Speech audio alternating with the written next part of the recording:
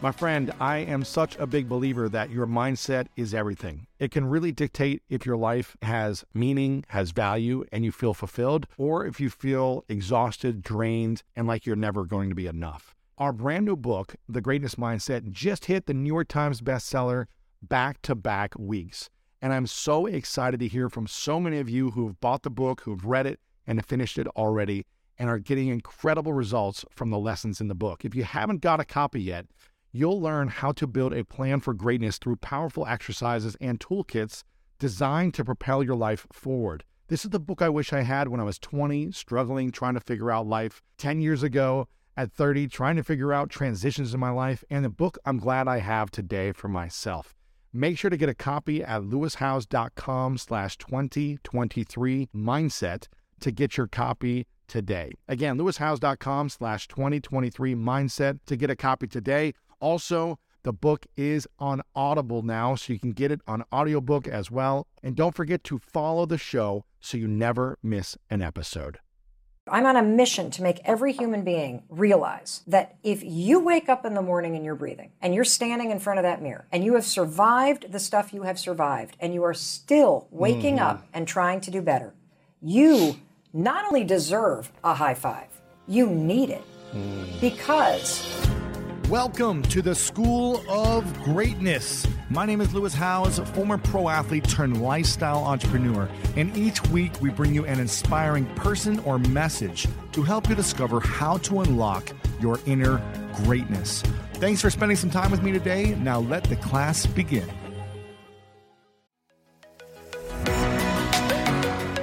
I don't know about you, but when around 3 p.m. hits, I find myself craving the right refreshment to get me through that mid-afternoon slump. New Pure Leaf Zero Sugar Sweet Iced Tea is full-flavored sweet tea, but without the sugar and the calories. It might take several bottles for you to believe that a delicious sweet tea can really have zero sugar and 0 calories. But you know what they say, life is full of surprises, or in this case, full of flavor. New Pure Leaf Zero Sugar Sweet Iced Tea. Try it to believe it. For 20% off your next 12-pack, head to Amazon and use promo code 20PureLeaf. That's promo code 20 PURELEAF for 20% off.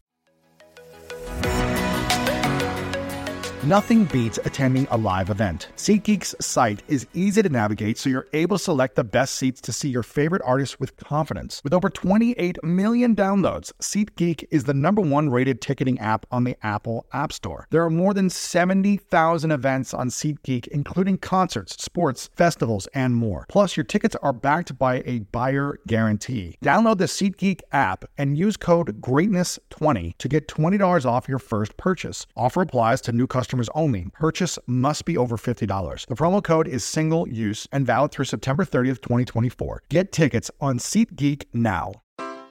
Take your business further with the smart and flexible American Express Business Gold Card. It offers flexible spending capacity that adapts to your business. You can also earn up to $395 in annual statement credits on eligible purchases at select business merchants. That's the powerful backing of American Express. Terms apply. Learn more at americanexpress.com/business gold card.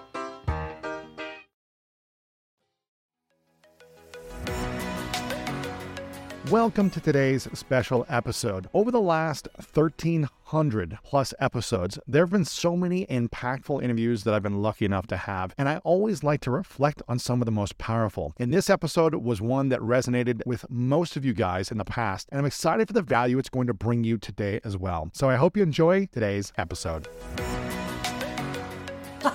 Starting off with a high five, because you have the high five habit, which is a simple technique to take control back of your life. And you were just talking about how you never truly learned how to love yourself in your own skin.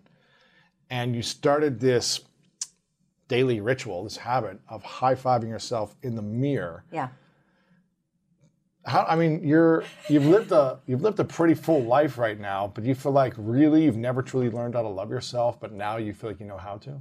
Yes, I do. Why did you not know how to love yourself in the first place?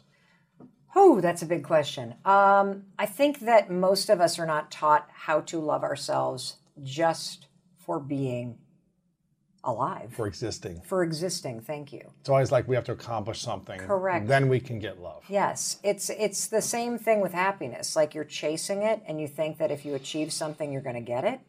And you also, or at least I, felt the most loved when I was little, when I was achieving something. And, you know, I think that most parents kind of fall into this camp. And it's really interesting to write a book about this and sort of trace back how we go from being little teeny babies that would crawl up to a mirror and put our hands up and kiss ourselves and love the sight of ourselves, to being a self-loathing adult that stands in front of a mirror and either ignores or criticizes your very existence. And I believe that a lot of this has to do with the fact that so much of what you learn as a kid is, if you do what I tell you to do, then I'll like you, then I'll love you. And so much of your existence becomes complying, fitting in, not making people angry.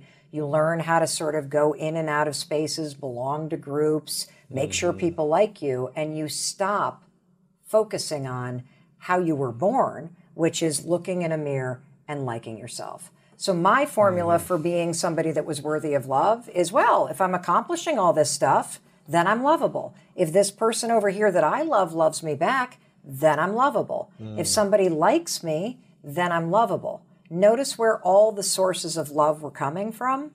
Outside. But I never really understood, how do you learn how to put yourself first? How do you learn how to love yourself, Lewis? How do you do that? We know we need to, but the question is how? So how'd you learn how'd you learn how to unlearn it, and then I guess relearn how to love yourself? Okay, so this is kind of my brand of advice. It's got to be incredibly stupid on the surface. Yeah. It's got to be so simple, it's really implausible that it works. And once you start unpacking it, it has to have a crazy bananas amount of scientific proof and real life proof in people's lives to prove why it works. Okay. So I'll tell you the story first behind the high five habit, because I did not set out and go like, oh, okay, I've written the 5-second rule book, I need to come up with another 5. I have been toiling away with what book to write for nearly 5 years. Yes. So it's been 5 years since I've had a book in print. And I had this random morning where there's a lot going on in my life. I'm not going to get into it because it's a boring story, but I was just having a really hard time in my life. And I woke up, got out of bed, I made my bed like I always do. I walked into the bathroom, I'm standing there brushing my teeth, and I catch my reflection in the mirror. And my first thought is, God, you look like seriously. Yeah. And I know women in particular can relate to this, but what a lot of people don't realize is you guys are incredibly hard on yourselves too. And so as I go, God, you look like, I start then cataloging all of the things that are wrong with my appearance. I'm like, your gray hair is coming in, you've got stripes on your neck, one of your boobs is lower than the other, you look exhausted. And then as soon as you have a negative thought or a self-criticism, it's sort of like lint in a dryer. Once you start collecting it, it just keeps on collecting it. So now I'm thinking not about how horrible I look or how tired I look. Now I start thinking about all the stuff I need to do. I start going, oh my gosh, I got up a little too late and I've got a Zoom call in 8 minutes. I don't even have a bra on yet. The dog needs to be walked. And I could feel my energy going down. Like I just felt the weight of the world on my shoulders. Yeah. Overwhelmed, uncertain. It doesn't even matter what was going on in my life at that time, because I think it's a universal feeling to feel overwhelmed by your life at times. Yes.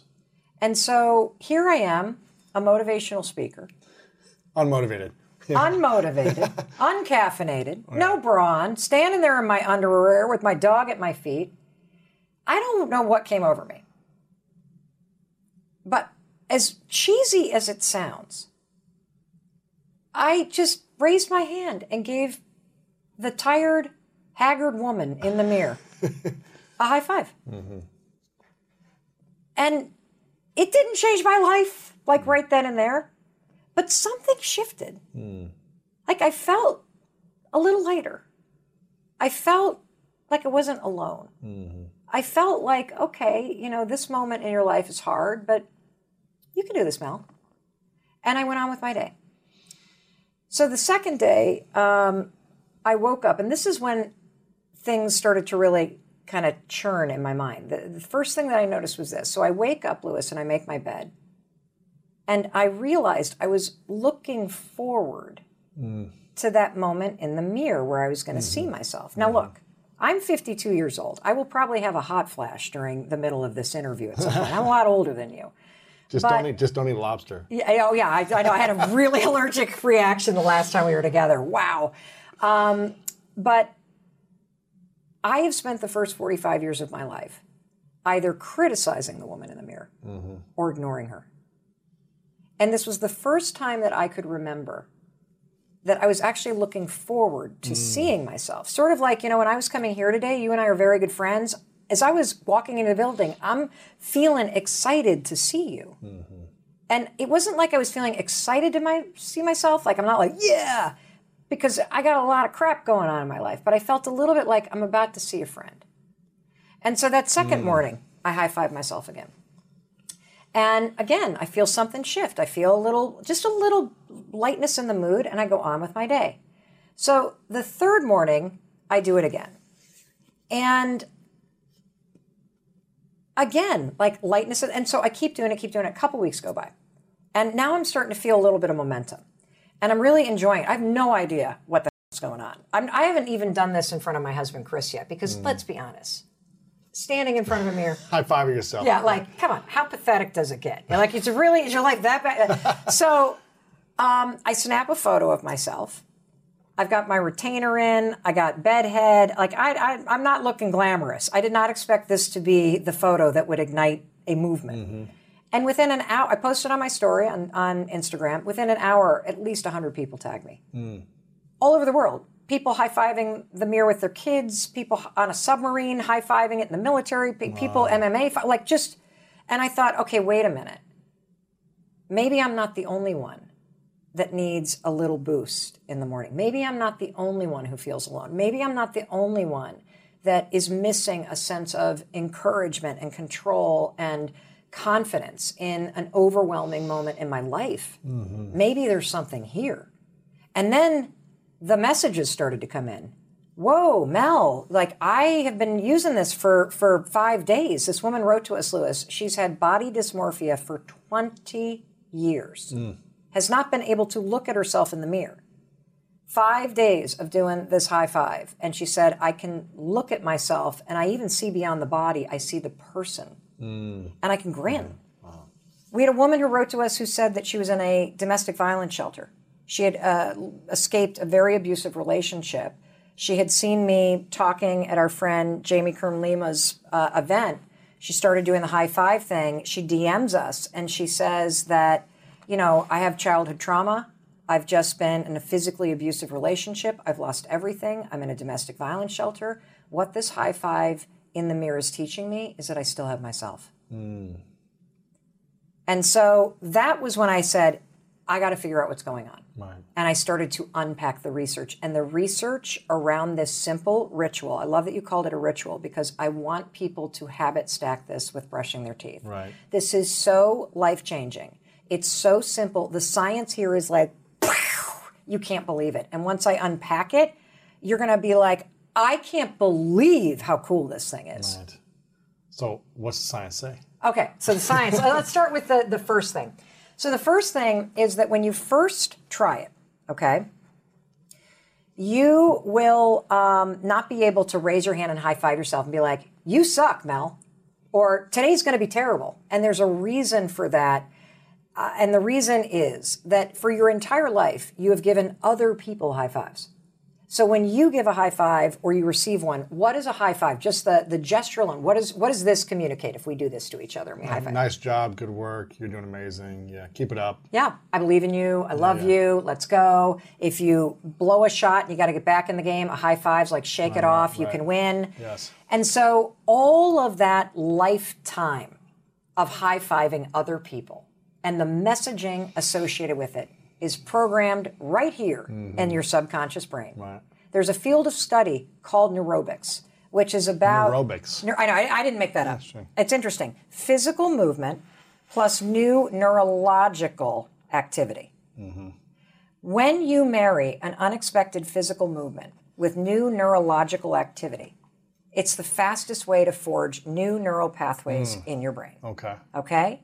We know the example, you've covered this on your show, of brushing with the wrong hand and thinking positive thoughts. Mm-hmm.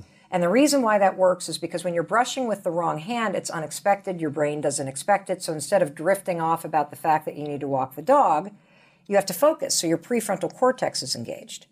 You're not used to high-fiving your own reflection, so it's an unexpected physical movement that then activates all of the positive programming in your subconscious. Mm-hmm. So when you raise your hand and you high-five your tired self, Lewis, what happens is all of the messaging with this, the high five, I believe in you, I love you, I celebrate you, you got this, keep going, come on. It actually fuses with your freaking reflection. Wow. It's impossible to criticize yourself. Yeah. Your brain won't allow it because it's not wired that way when you're making that motion. Right. Isn't that crazy? It's hard to say you suck. You don't matter to anything. It's hard to, yeah. You can't. Yeah. You can't. And so this lifetime of positive subconscious programming associated with high-fiving other people gets fused with your own reflection in this ritual. That's just the beginning, okay? Wow. That's just the beginning. The second thing that starts to happen that's really interesting. So, we've had a ton of people do this, obviously, around the world. Super easy idea. It's spreading around the world. We start interviewing people about what's going on, and this is what we notice. We notice that one of two things happen when you first try this. So here's how I want everybody to try it. You're going to go into the bathroom and, do it before or after you brush your teeth. And that's important because I want you to make this a ritual that's part of your morning routine. And so we need to stack it with something you already do. And you're going to stand there for a minute and I want you to look at yourself. Now that right alone, most of us don't do.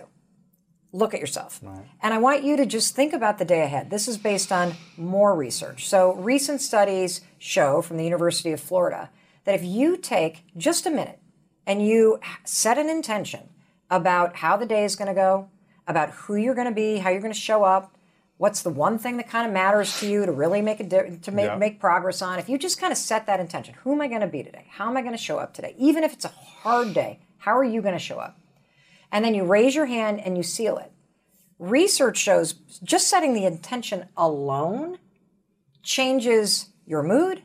It boosts your productivity. It increases your ability to make an impact on other people. And so when you seal it with this high five, it becomes this ritual of setting an intention for the day and also silencing the critic and reprogramming the default setting about how you see yourself, whether or not you believe in yourself. And you leave that bathroom feeling like the wind is at your back. Now, when people do this for the first time, so you're going to stand there tomorrow and you're going to go, okay, Mel Robbins and Lewis, jeez, okay, I'm sitting here, brush my teeth. Okay, this is stupid. You're going to just start rejecting it. I guarantee you. This is the coolest stuff you're going to have the biggest resistance to. Mm-hmm. And so for those of you that just raise your hand and do it, you're going to immediately be like, why have I not been doing this? It feels good to be encouraged and supported. To high five yourself. Yes. Yeah. Why have I not had my own back? Why do I stand here and criticize myself? Why do I allow this moment every single morning to be a moment where life takes over and I drift into autopilot? Why am I not taking this moment for me to build a partnership with myself? Yeah. The second group of people, and this is the larger group, right, resist it. And this is really interesting. And the reason why you resist it, and the reason why it feels weird, is because you believe you're not worthy of support or celebration. From yourself or from others? Period. Wow. Why do we think we're not worthy of celebration? Well, for people that grew up in a chaotic, violent, or whatever household, it was your lived experience. Yeah. I think that for many of us, we look back on our lives and, the cognitive negative bias has us focus on the things that went wrong. Mm-hmm. And so you begin to tell yourself a story about your life that is basically a pyramid of all the things that you regret, of all the things that you wish had done over, of all the things that you don't like about yourself. And so you drag that with you into the bathroom every morning. And you stare at the mirror and you see somebody that has screwed up. You see somebody who's not where you're meant to be. You see somebody who doesn't have the number on the scale or the car that you wanted or the job that you had hoped for or the relationship that you had always dreamed about. And so standing there, you believe you're not worthy of support or celebration. And it's this deep belief. You know, we talk a lot in the personal development space of, oh, I'm not good enough. I actually think that's the polite thing that people say. I believe that people have a much more horrible way of talking to themselves. Like what? I can't say it on TV, but I can say it on the internet. I'm a piece of shit. Yeah. I'm worthless. No one will ever love me. I screwed up my life. I'm a failure. I'll never amount to anything. It's too late. I'm a bad person. Like, I think people actually say this to themselves. Yeah.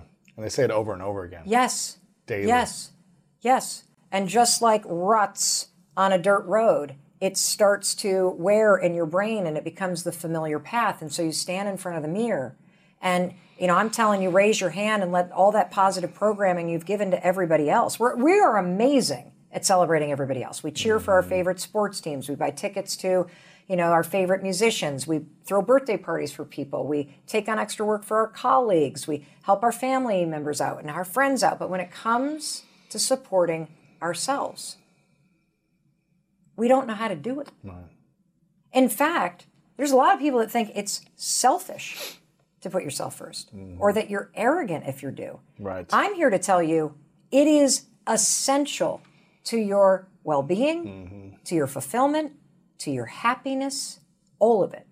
So if you're feeling resistance, you're either going to feel it because you already have a deep story that you don't deserve it because of your track record, your past, because of what's happening in your life. Or you're going to feel resistance because you have been trained to believe that you only deserve that kind of stuff when you're winning. Like, if I don't have that car, I don't get the high five. If I didn't get that promotion, I didn't deserve it. If I am not in a loving relationship, I don't deserve to be celebrated because I'm not actually achieving or doing the things that warrant that. I'm here to tell you, I'm on a mission to make every human being realize that if you wake up in the morning and you're breathing and you're standing in front of that mirror and you have survived the stuff you have survived and you are still waking up and trying to do better, you not only deserve a high five, you need it. Because what we also know based on the research is that empowerment, support, kindness, love, celebration, it is the single most motivating force on the planet. Tough love is a bunch of baloney. What really fuels people, particularly when you're going through a challenge, is feeling celebrated, seen, and supported. And the research bears it out. One of my favorite parts about my job is that I get the opportunity to travel a lot. And actually, I was thinking about something I wanted to share. I get a lot of questions from you about different side hustle ideas. So here's one for those of you out there who are often on the go, like I am. When you're staying in your Airbnb on your trips, have you ever thought about how you could be making some extra money by hosting through Airbnb while your home is vacant? If you're interested in an extra stream of income, Airbnb hosting is an easy place to start, and it's like giving your home some company while you're away. Many people host on Airbnb, including some friends of mine who have raved to me about their experience. But there are some people out there who've never imagined their space could be an Airbnb. Hosting can easily fit into your lifestyle, and it's a great way to earn some extra money. So if you have a home, but you're not always at home, you've got yourself an Airbnb. Your home might be worth more than you think. Find out how much at airbnb.com/host.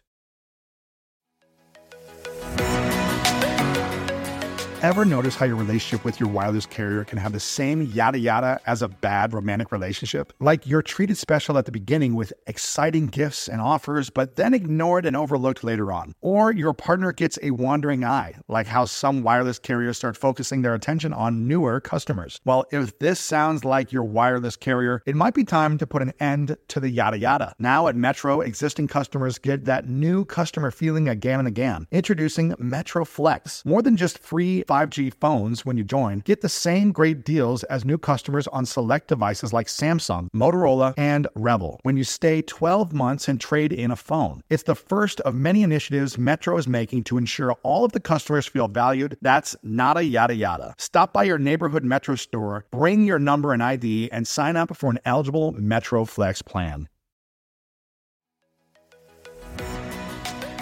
When you get a new car or a new home, your first reaction might be to say things like, oh yeah, or I can't believe it, or booyah. But what you really want to say is the one thing that can get you the help you need. Like a good neighbor, State Farm is there. State Farm is there with the coverage you need for your car, your home, and even boats, motorcycles, RVs, and other things that matter to you. With a State Farm agent, you know someone is there to help you choose the coverage you need. With so many coverage options, it feels good knowing you can find what fits for you. And when you need ways to get help, State Farm gives you options there too. In person or on the phone with your local agent or on statefarm.com, where their award-winning app State Farm lets you do things your way. So when you need help protecting the things that matter most, remember to say, like a good neighbor, State Farm is there.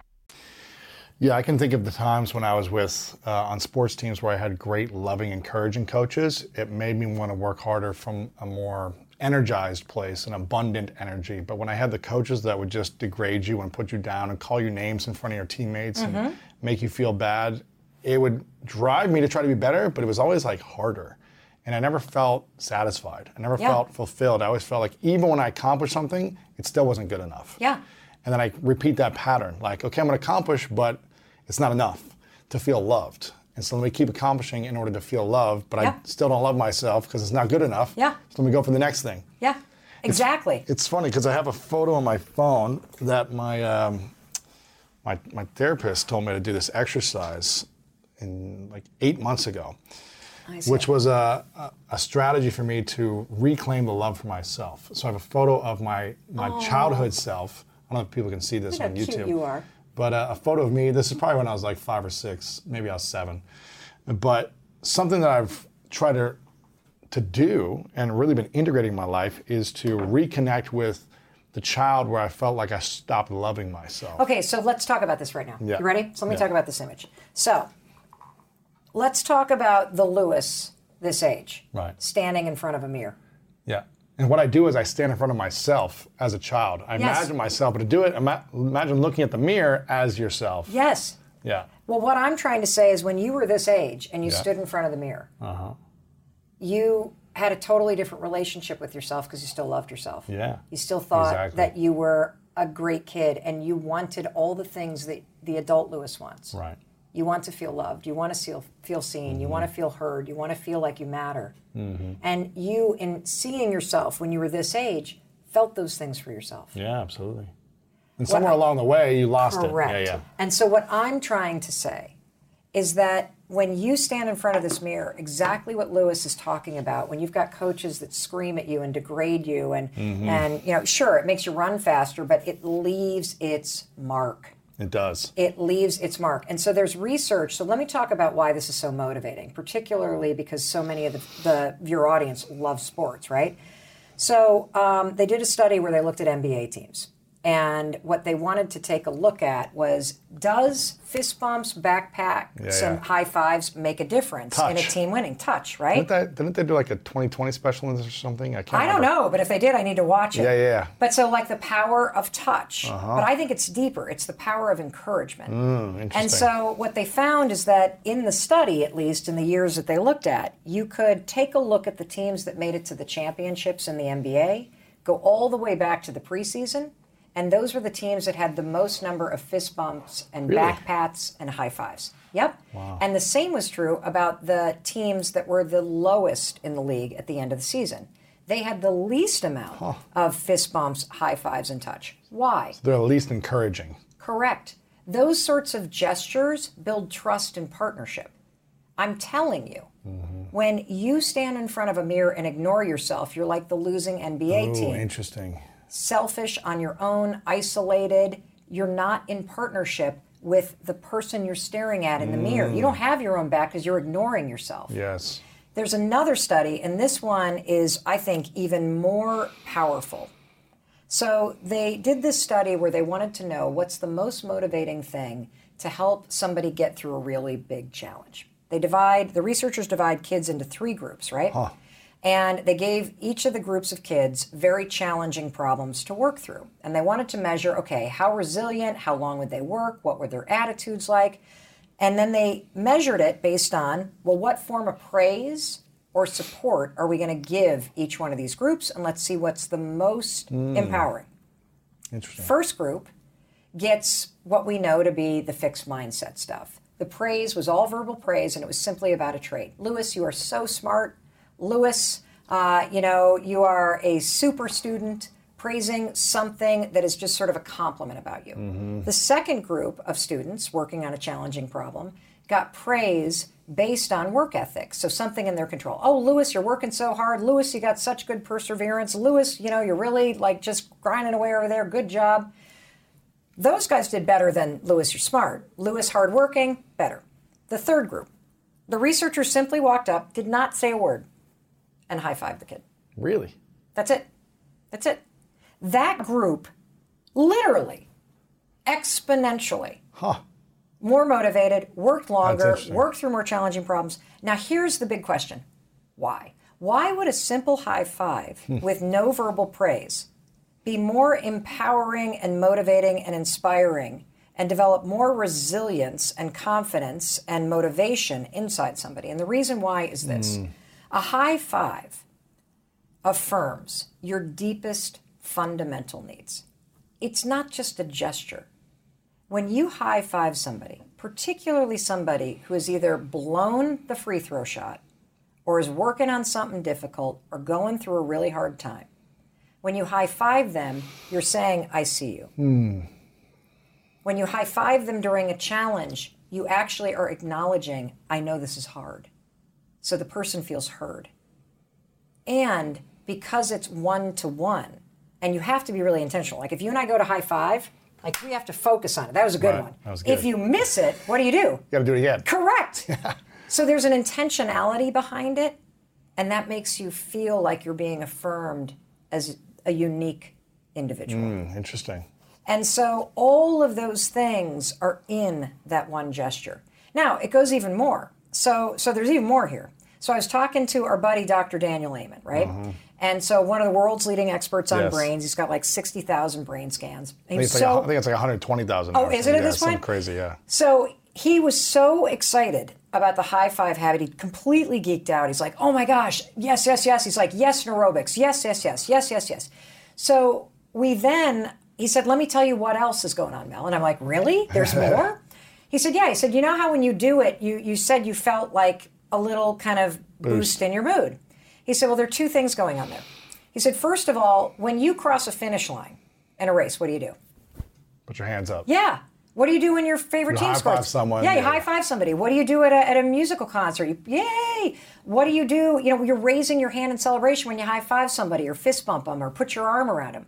That raised arm gesture in a positive sense triggers your nervous system to tingle with celebration. It's the energy of celebration, even if you're going through something difficult.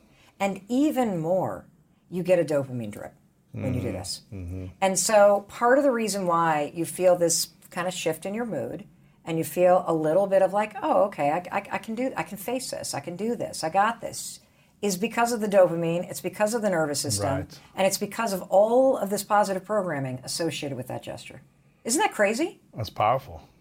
It's powerful. I mean, so what does someone do, though, if they just constantly have the negative self-talk in their mind that they're no good? Do they go in front of the mirror, every 10 minutes and do this? No. Or is there another strategy behind the negative self-talk? Well, okay. So first things first, definitely make this high five in the mirror a habit, okay? So start practicing it. Give it 5 to 10 days and start to see what happens. The second thing that you can do with negative self-talk, okay, is you need to start to interrupt it. So the thing about negative self-talk is that it is typically something you've engaged in since you were yay high. And in addition to it being wired into your brain, it is also something that can get triggered by your nervous system in stressful situations. And so the first step, and we can talk more about the filter in your brain and how the filter in your brain is causing you to stay stuck in a lot of this negative self-talk and how to use your mind to help you. But the first step is you got to do the awful part of getting self-aware of what the voice is saying. And the way that you do that, there's a couple techniques that you can use to create what researchers or psychologists call objectivity. You want to separate yourself from the voice. Yep. So you can do what Lewis is doing. He's writing down right now in a journal. You can keep just a little notebook with you, and you can kind of catalog when your attitude tanks. And what are you actually saying to yourself? Yeah. Okay. So should we write down all the things we're saying? You could. Negative about ourselves? You can. I personally do it this way. I start to notice when I feel down, or I start to notice when my energy drops. And then I tune into what I'm thinking about. And if it's negative, I go 5, 4, 3, 2, 1. Yeah. I literally notice, oh, you're sitting there thinking you're a bad person again. Oh, you're sitting there thinking that somebody's mad at you again. Oh, you're sitting there thinking that you screw everything up again. Mm-hmm. Oh, you're sitting there thinking that that nothing ever works out for you. Oh, oh, you're sitting there thinking that you've blown it. Interesting. And then I go 5, 4, 3, 2, 1, and I go, I'm not thinking about that. That's the most basic technique to use, because what I want you to do, since this is like operating on autopilot, it's encoded right here. When you're not really thinking, this is what's running, kind of like the soundtrack of your life. When you just start to notice that you have a thought that's not helping you, you can't control that it popped up, but guess what you can do? You can smack it down. Yeah. And so I use the 5-second rule, which we've talked about a lot on your show. Count backwards, 5, 4, 3, 2, 1. The counting backwards awakens your prefrontal cortex. It gives you a moment of control. And then the way to build distance, Lewis, is say, I'm not thinking about that. And here's why. You're so used to thinking this way, I can't just say, stop thinking you're fat and start thinking that you love your body. Right. It's not going to happen. Yes. It's not going to happen. Right. So you've got to go, oh, there I am. I'm trashing the way that I look. I'm telling myself that I'm overweight. I look like shit. I'm hideous. Nobody's going to love me. Be like 5, 4, 3, 2, 1. I am not thinking about that. It's an act of defiance. See, I want you to go from these negative thought patterns to a more positive, empowering, high-five attitude. Because if you continue to live in, I'm fat, I'm unworthy, no one's going to love me, I've screwed up my life, that will be your life. Right. And the trick on this is, I'm not saying change your thoughts and unicorns appear. I'm saying change your thoughts so you stop the 24/7 beatdown. Yeah. And learn how to lift yourself up so that you can face the things that are going on in your life, and so that you can take the actions that you need to take to change your life. Because the reason why you're not changing is not because you're not capable. It's not because of the trauma or your past or anything else. It's because of the beatdown. That's why you're not changing. Yeah, it's draining. It's draining. It's demoralizing. It is, and by the way, if you constantly are like, I'm unlovable, I'm worthy, I'm this, I'm that, why on earth would you feel motivated, or do you think you deserve to change? If that's the thing in your mind. It doesn't work.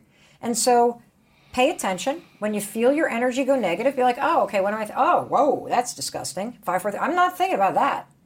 You don't have to insert anything else. Let's just practice shutting it the hell up. Right. The second thing you can do is, once you kind of get good at interrupting it, I want you to name, like, let's turn it into a character. So I did this with our son, Oakley, when he was struggling pretty profoundly with anxiety when he was in the 5th grade. He named his anxiety Oliver. And then we asked him to describe Oliver. And Oliver was like this pimply-faced kid that, what is that, the Diary of the Wimpy Kid kind of bully-looking kid? And whenever the negative worries and stuff would come up, he would you could literally hear him go, Oliver, shut up. And it is the ability, what's happening when you name it and picture the person is that you're able to detach yourself from that voice in your mind that's talking. Because that voice is typically a caregiver that either talked to you that way or talked to themselves that way, or some bully or some trauma experience or some nasty coach that beat this into your head. It's from somebody else. And so we want you to separate yourself so you can be like, oh, that's what Oliver sounds like. That's not actually how I want to talk to myself. Right. And so identifying it, interrupting it, and then you can get into the really incredible magic of rewiring your brain to work for you.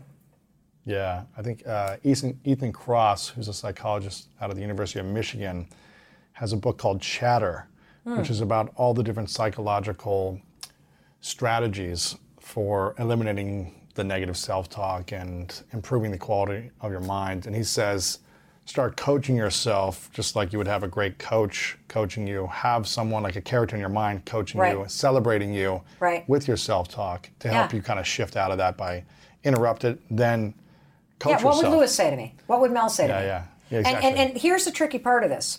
So the tricky part of this is that I personally think most mantras are also complete garbage. And the reason why I say that is because you don't freaking believe them. Right. So if you think you're worthless, you're never going to be able to stand in front of a mirror and change your life by going, I'm worthy. Because your brain's like, no, you're not. We've been talking about this for your life. You're not worthy. You want me to show you something? So you have to interrupt it. And if you're going to try to replace it, what you need to do are two things. Number one, you have got to come up with, I should have called it pathetic mantra because it would have been easier to remember. In the book, I called it a meaningful mantra. We should just call it a pathetic mantra. You need to come up with something that's like, okay. You know, like if you're really like bad and you think you're a horrible person, like don't make your mantra, I'm amazing. Make your mantra like, I'm doing the best I can. Yeah. That's it. Like something simple. Yeah, you can believe that, right? You can believe, I'm trying. You know, I'm not meaning to screw up. I'm doing the best I can. Like that I believe. Yeah. And that's better than, boy, I'm the best in the world right now. No, you're never going to believe that. Ever, ever, ever. Like, for example, if you struggle with health and weight and stuff, it's probably going to be hard for you to stand in front of a mirror and be like, I love my body, because you've been rejecting it.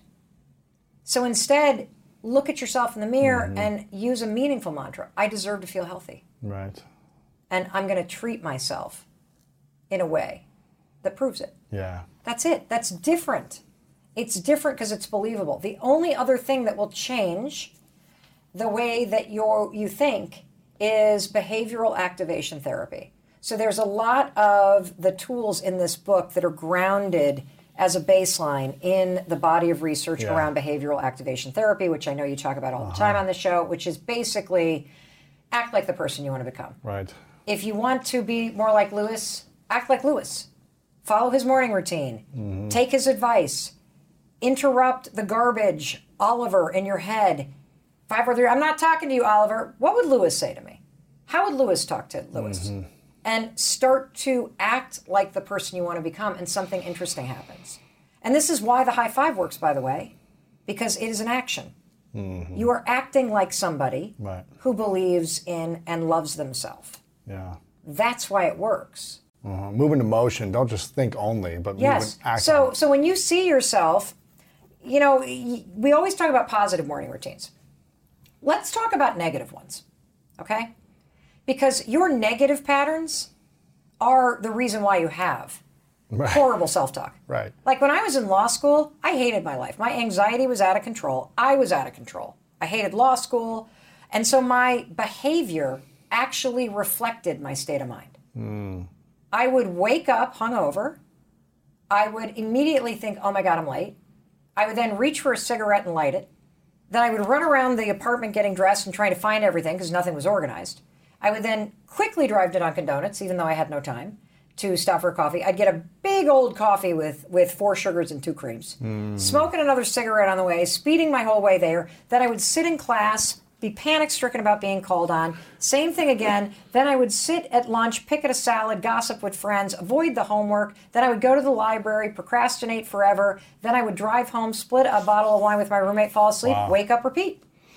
When you see somebody's actions, you can typically predict just how bad they're trapped in their mind. Absolutely. But I think we all are. I mean, I think even people that have healthy habits don't have a healthy relationship with themselves. That your self-talk is ground zero. Mm-hmm. Because how you talk to yourself, what you think about yourself when you look in the mirror, that sort of default setting in your mind, geez Louise, I mean, it makes me really sad, honestly. I gave my first speech in 2 years because of the pandemic yesterday in Salt Lake. And there was a book line. And even though everybody had masks and they were 6 feet away, you could see the pain in people's eyes, the isolation, the sadness, the overwhelm, the feeling of uncertainty. Yeah. And I think that people are feeling way more uncertain and afraid than they're actually saying right now. That the sustained amount of change that we've been having to manage, it's too much. You know, it's a lot.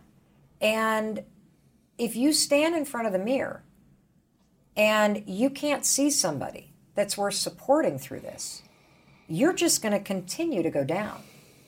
Because the one person that you spend your whole life with is you. Yes.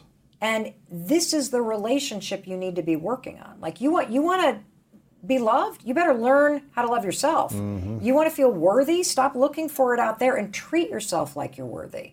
How do you do that? Well, by pushing through the resistance and raising your, like if you can't freaking high five your reflection, right. You can't do that.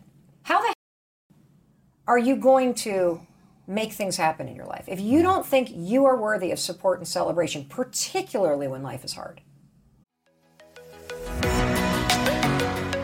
Range Rover Sport leads by example. Picture this. Assertive on-road performance meets commanding all-terrain capability. That's the third-generation Range Rover Sport, which is the most desirable, advanced, and dynamically capable one yet. This vehicle redefines sporting luxury, offering an instinctive drive with engaging on-road dynamics and effortless composure. Now available in sleek, new Stealth Pack, Carpathian gray exterior wrapped in satin protective film with black accents and black brake calipers. Inside the Range Rover Sport, advanced cabin technologies like active noise cancellation and cabin air purification offer new levels of comfort and refinement. And let's not forget about the award-winning Pivi Pro infotainment system. Enjoy a dynamic drive and total comfort with optional 22-way adjustable, heated and ventilated electric memory front seats with massage function. Wow, that's like a spa day while on the go. Design your Range Rover Sport at LandRoverUSA.com. One of my favorite parts about my job is that I get the opportunity to travel a lot. And actually, I was thinking about something I wanted to share. I get a lot of questions from you about different side hustle ideas. So here's one for those of you out there who are often on the go, like I am. When you're staying in your Airbnb on your trips, have you ever thought about how you could be making some extra money by hosting through Airbnb while your home is vacant? If you're interested in an extra stream of income, Airbnb hosting is an easy place to start, and it's like giving your home some company while you're away. Many people host on Airbnb, including some friends of mine who have raved to me about their experience. But there are some people out there who've never imagined their space could be an Airbnb. Hosting can easily fit into your lifestyle, and it's a great way to earn some extra money. So if you have a home, but you're not always at home, you've got yourself an Airbnb. Your home might be worth more than you think. Find out how much at airbnb.com/host. Yeah, how you gonna believe that other people are going to do that for you as well? If you can't do it for yourself, why would other people? Well, actually, this is why people's relationships don't work out. Because you're looking outside yourself for the things you actually need. For validation. Correct. You are chasing people and seeking validation in romantic relationships.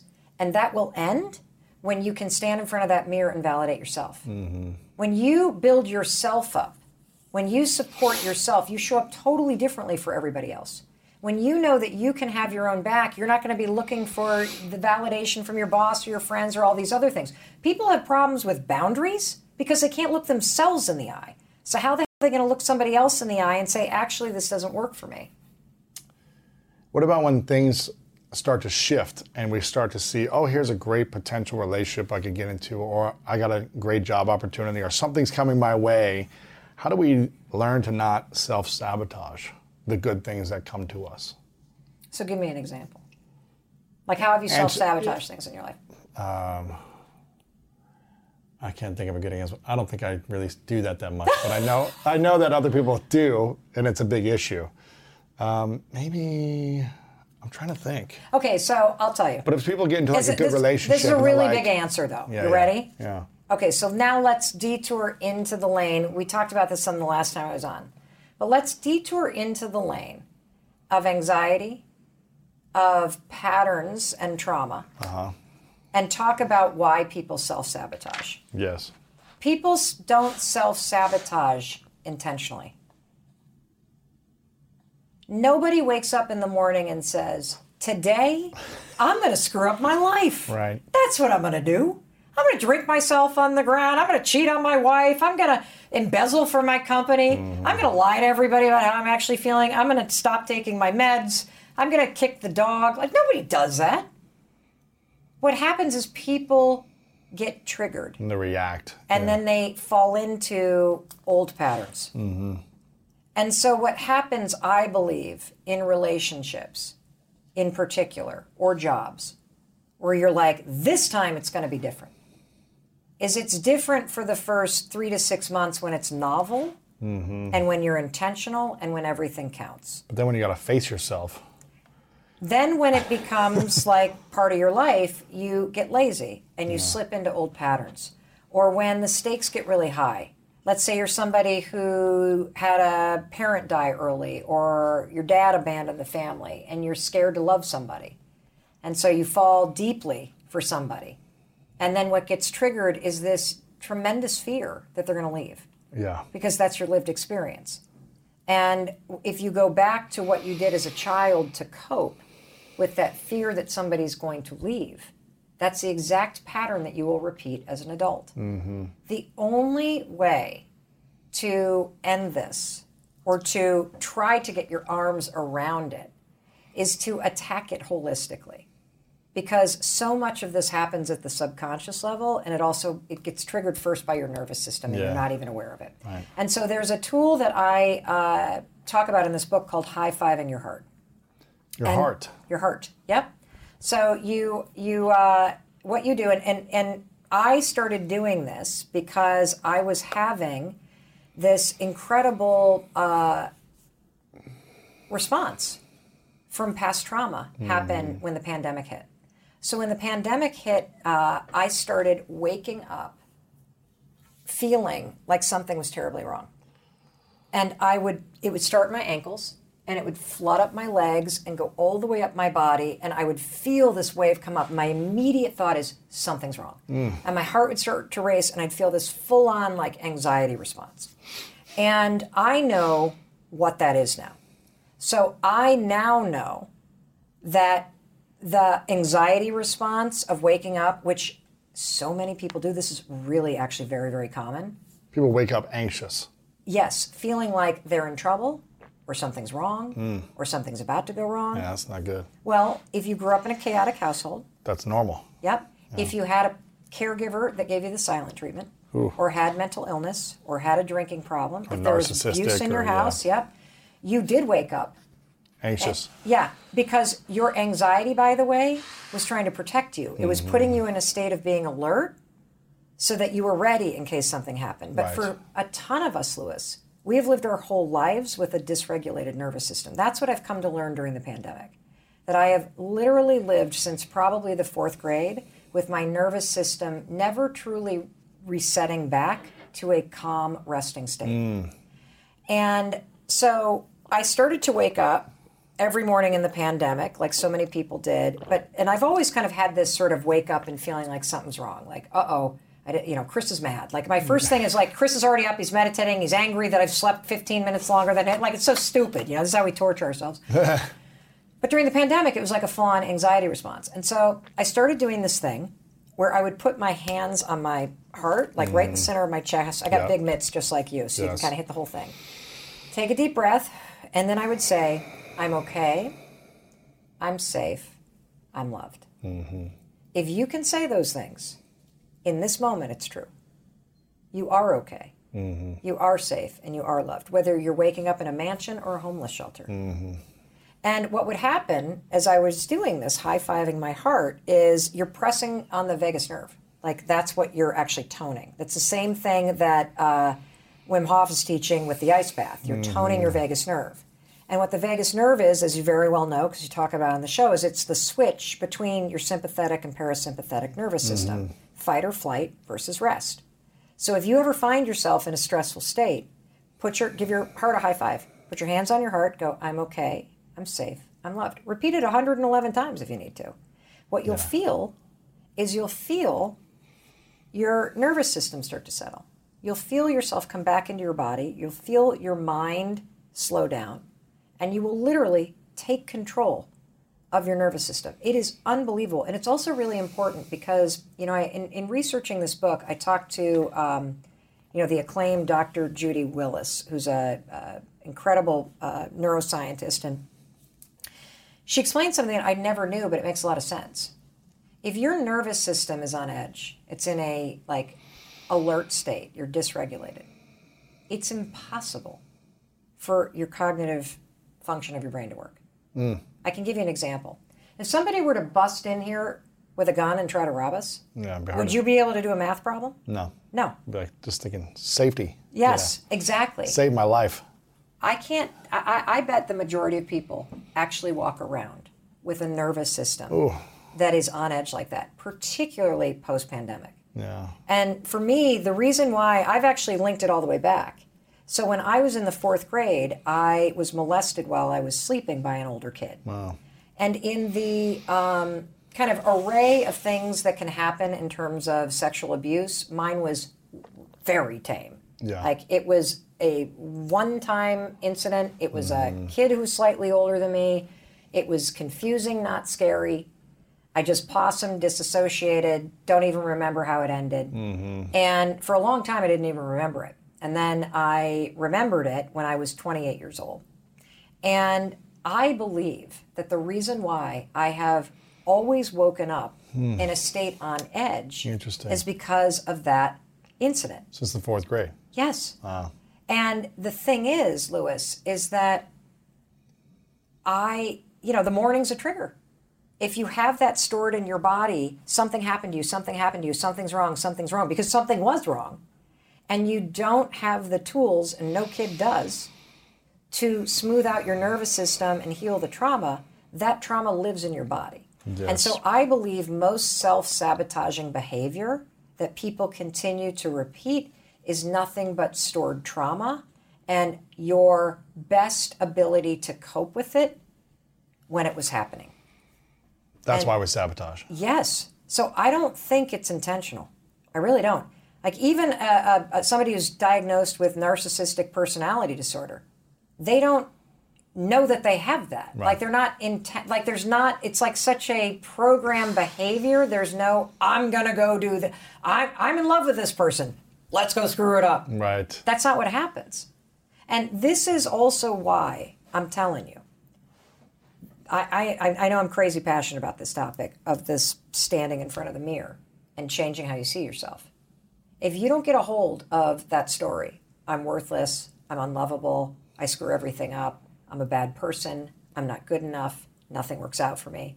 If you don't change that and start cheering yourself forward, you will stay locked in these self-sabotaging patterns because you will act in a way that you believe it subconsciously or unconsciously. I know, it's heavy. Right. Oh, sorry, I keep swearing. It's all good, yeah.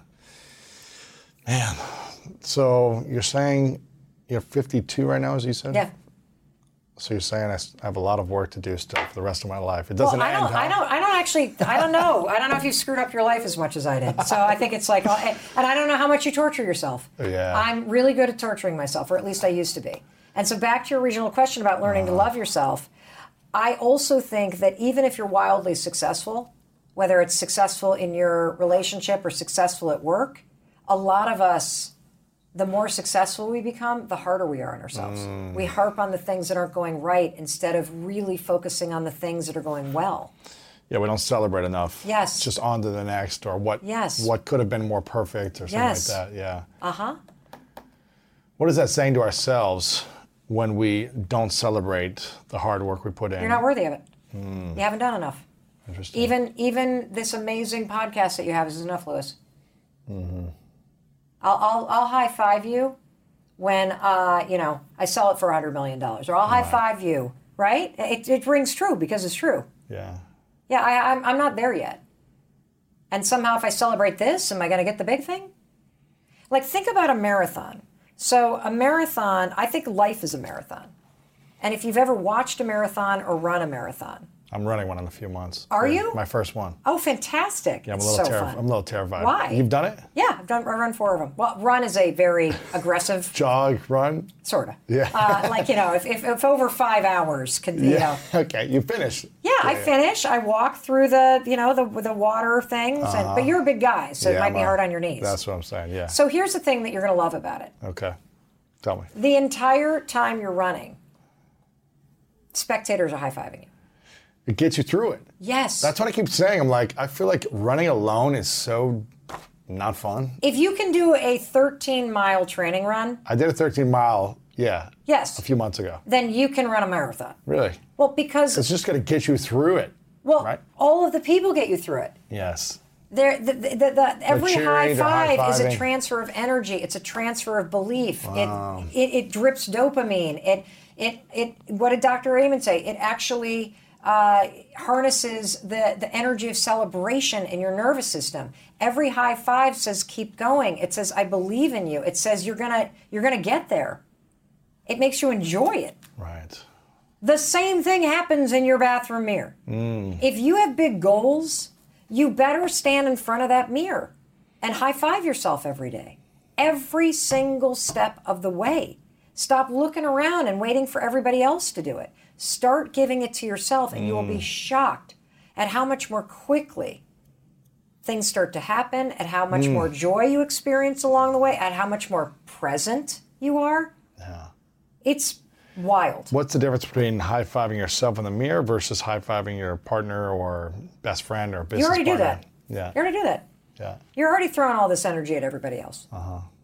And then you get pissed off when it doesn't come back to you. Right. Yeah. Take some of that and give it back to yourself. Okay. Improve the connection you have with yourself. And this isn't about like pumping yourself up to think you're like the best person on the planet. This is like the baseline. This is literally being like, you know what? You're going to have an okay day. Let's go do this. You know what? I see you. I know this is hard. Keep going.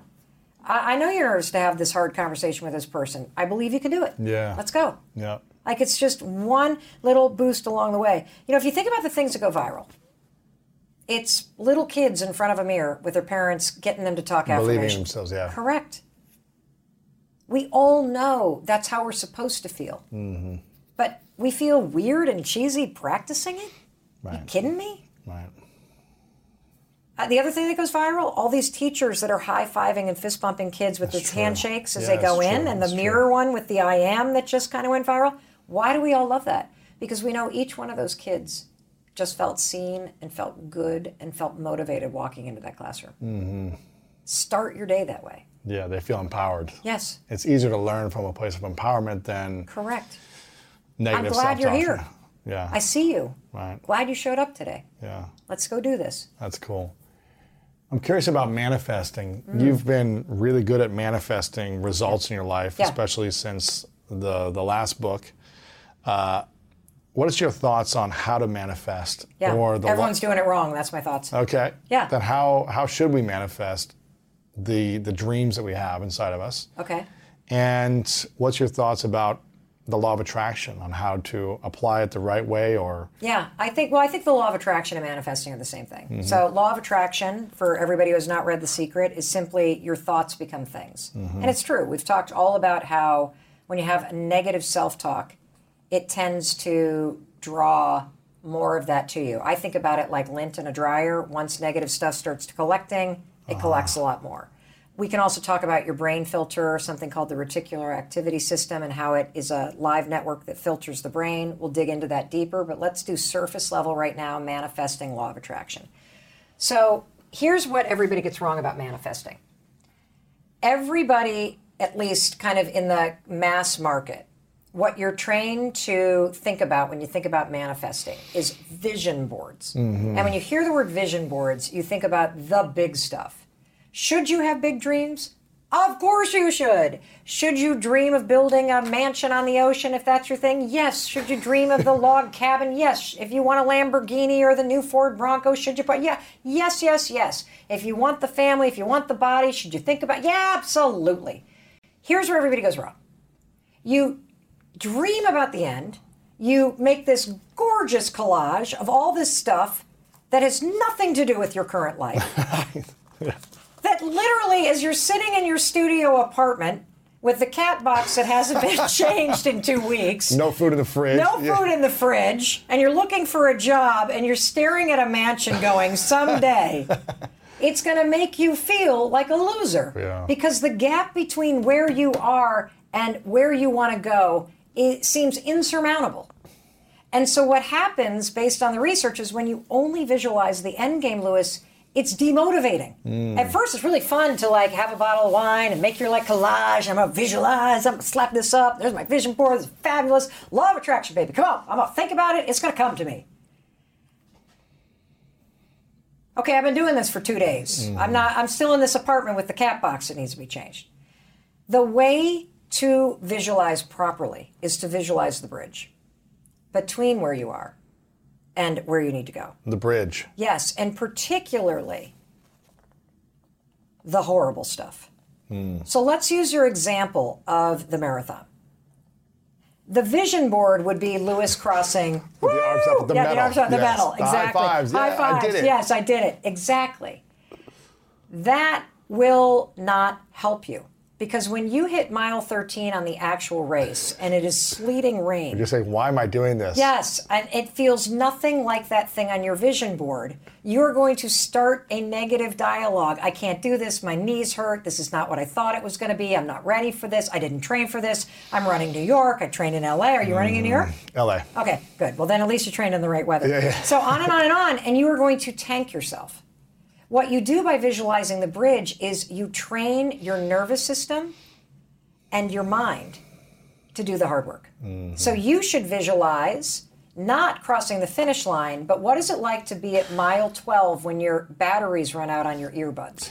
Yeah. No, I'm serious. Yeah. And you keep going. What's it like when your shoelace breaks and now your heel is lifting and you're starting to get a blood blister at mile 17? What's it feel like when you wake up and it is pouring rain and you visualize yourself running anyway? That way, when you visualize the work, you are preparing your body for it so you're not resistant to it when it comes. Yeah. Isn't that cool? I think it's great. It's a story that I had George St. Pierre, who's one of the greatest UFC fighters of all time. He said that he always puts himself in the most uncomfortable situations in practice leading up to the fight. The hardest situations to get himself out of. When his arms are behind his back and he's face against the mat in between the fence and he's just getting punched in the face. He's like, how do I get out of this? Right. He's like, visualize that and seeing how can I get through this? Yeah, When exactly. It seems like I just want to tap out. Yes. And instead of tapping out, what's the process for figuring out how to get through it? Yeah. To then raise my hand at the end victorious. Totally. And so you are literally building up almost like this resilience and this muscle inside of you to do the work to get the thing. So yeah, create the vision board, but make sure in addition to crossing the finish line, you have somebody running in the rain. Right. You have somebody you have an alarm clock that says 5:13. You have, these images that show the stuff that you don't want to do. So like for people who want to launch a business, for example, like a lot of people that I'm sure follow both of us are dying to launch a business or interested in being an influencer, social media, or making money online. And what you visualize are the checks, or you visualize the money you're going to make, or you visualize how cool it's going to be when you're a lifestyle entrepreneur, whatever the hell it is. Don't do that. Visualize working a day job and telling your friends that you're not going to go out tonight because you're working on something. Yeah. Visualize making cold calls and being told no. Visualize not going to that party because you're staying in on a Saturday and not going to the barbecue because you're putting in the work. Yeah. Visualize sitting at a seminar and learning from other people. Visualize watching YouTube videos. Visualize your first ever course failing miserably. Right.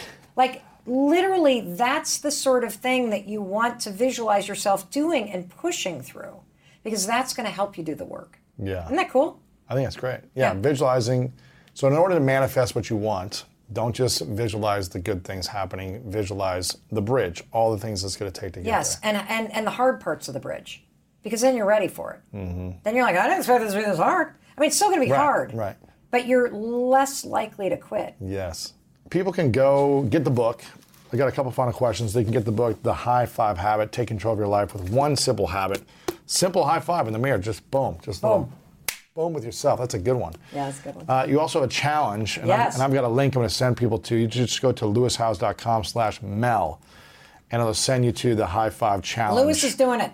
That's right. Yes, I'll be doing it. 5 days, 5 million people, Lewis, starting their day with this stuff. It's a 5-day challenge, so you That's can it, join the super community. free. It's easy. It's easy. It's free. It's fun. And it'll help you build self-confidence, momentum, all that stuff. So make sure you get a couple copies of the book. This is going to be a game changer for a long time for many people. I believe that. You see, the 5-second rule, it helped you get moving. Yes. And This will keep you going. No, this goes deeper. What's it do? Helps you believe in yourself. It helps you stop the self-hatred Ooh. and the self-doubt Yes. that keeps you from doing what you need to do. The 5-second rule is a hack that helps you find instant courage and motivation. This fundamentally changes how you see yourself. Oh, that's good. That's what we need. That's what we Because need. if we don't learn to love yourself, it's going to be hard to keep going. Yeah. You can go for a day or 2 days, but it's hard to be consistent when it's painful. Most people go through life not loving themselves. Right. I thought I did. I You really thought did. you loved yourself. I really did. But the truth is, I was not actually demonstrating it. Mm-hmm. I mean, I was doing it by eating the right stuff and, taking care of my body and being very loving and nurturing to my kids and going to therapy. But in terms of that intimate moment with myself and how I viewed myself, I still saw what was wrong. Mm-hmm. I still saw a person who needed fixing, a person who had screwed up. And what I see now is somebody that I love. Well, that's good. It's beautiful. Yeah, I think that's hard for a lot of people. everyone. So I'm proud of you for doing that because it's not easy. I'm not done. Like, tomorrow I could wake up and be like, so okay, lovely. high five, come on, not with the negative.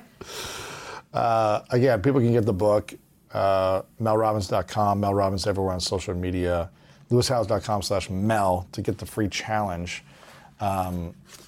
Audio book as well, which is going to be powerful. They can go to Audible and check that out. This is going to be a big book for a long time, so I want people to get this. I think so. It's the thing I'm the most proud of, Lewis, that I've ever put out. I'm excited for you. Very excited. It's a great book. Thanks. I asked you this question before.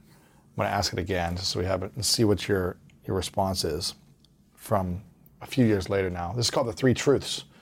So imagine it's your last day on earth many years away from now, and you've accomplished all your dreams. But for whatever reason, you've got to take all of your work with you. So people don't have your books, this podcast is gone, your videos, your content, it's all gone to another place. But you get to leave behind 3 lessons to the world, 3 things you know to be true from all of your experiences in life, and this is all we have of your body of work. What would you say are those 3 lessons or 3 truths for you? Oh, well, for sure. The most important relationship you have in life is the one you have with yourself. Mm-hmm. So treat yourself like the most important person in your life. Mm-hmm. The second one is I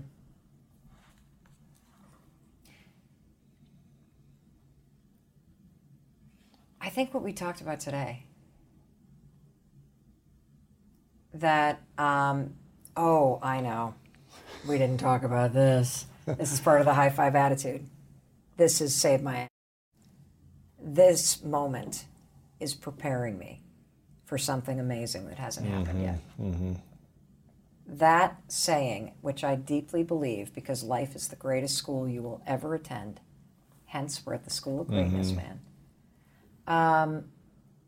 It anchors me down in hope, optimism, and faith, no matter what's happening. It is like a mental high five. and it has always borne out. That there's always a skill or an experience or a life lesson or a person that I have gained in every horrible thing that's ever happened to me or because of me that has prepared me for something amazing that's coming. And then the final thing is for sure the 5-second rule. And the application I would want people to know is that you can 5, 4, 3, 2, 1 and interrupt any thought you don't want to think. And that will give you immediate control over what you think next. Absolutely. Absolutely. Oh, and I know. And don't put too much MCT oil in your coffee or else you will literally have an accident trying to hike. Yes. You don't crap yourself, crap your pants. True story. Before I ask the final question, Mel, I want to acknowledge you for being an amazing friend.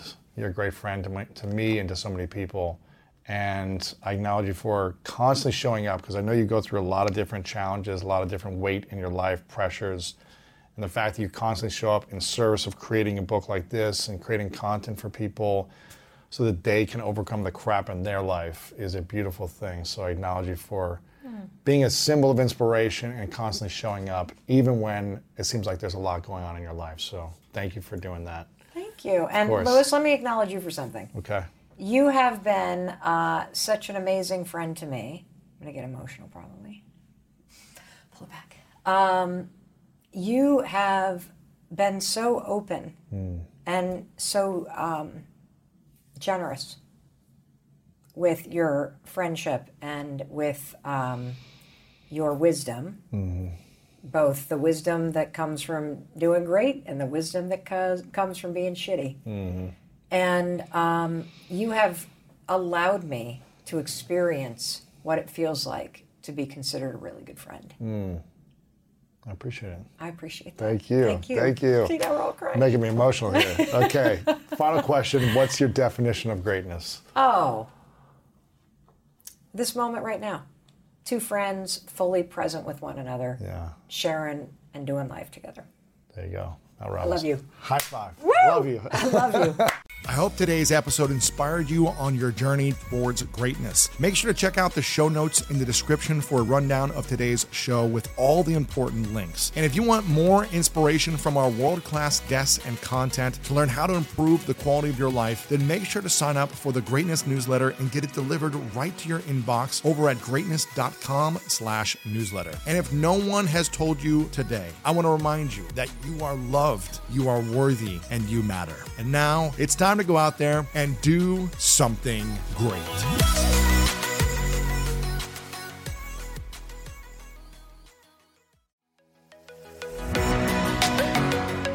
How frustrating is it when you move into a new home and you're excited to settle in and furnish it, but then you're waiting weeks on end, sometimes even a whole month, for your new furniture to finally ship to you? Have you met All Modern? All Modern brings you the best of modern furniture and they deliver it for free in days, not weeks. Yep, that's right. They deliver it in days. Waiting weeks for your order to arrive isn't ideal, especially when you've just moved. Get your sofa ASAP from All Modern and sit comfortably while building out the rest of your space. That's modern made simple. At All Modern, you'll find only the best of modern styles, from Scandi to mid-century and minimalist to maximalists. Every piece is hand-vetted for quality and designed for real life. Shop the best of modern outdoor furniture, timeless decor, and everything in between. Find timeless designs in every style that fold function and fun all in one. From small decor swaps to full room revamps, All Modern has you covered. Shop online at allmodern.com or visit them in store in Linfield or Dedham, Massachusetts, or in Austin, Texas. Treat Dad to the good stuff at Nordstrom Rack and save big.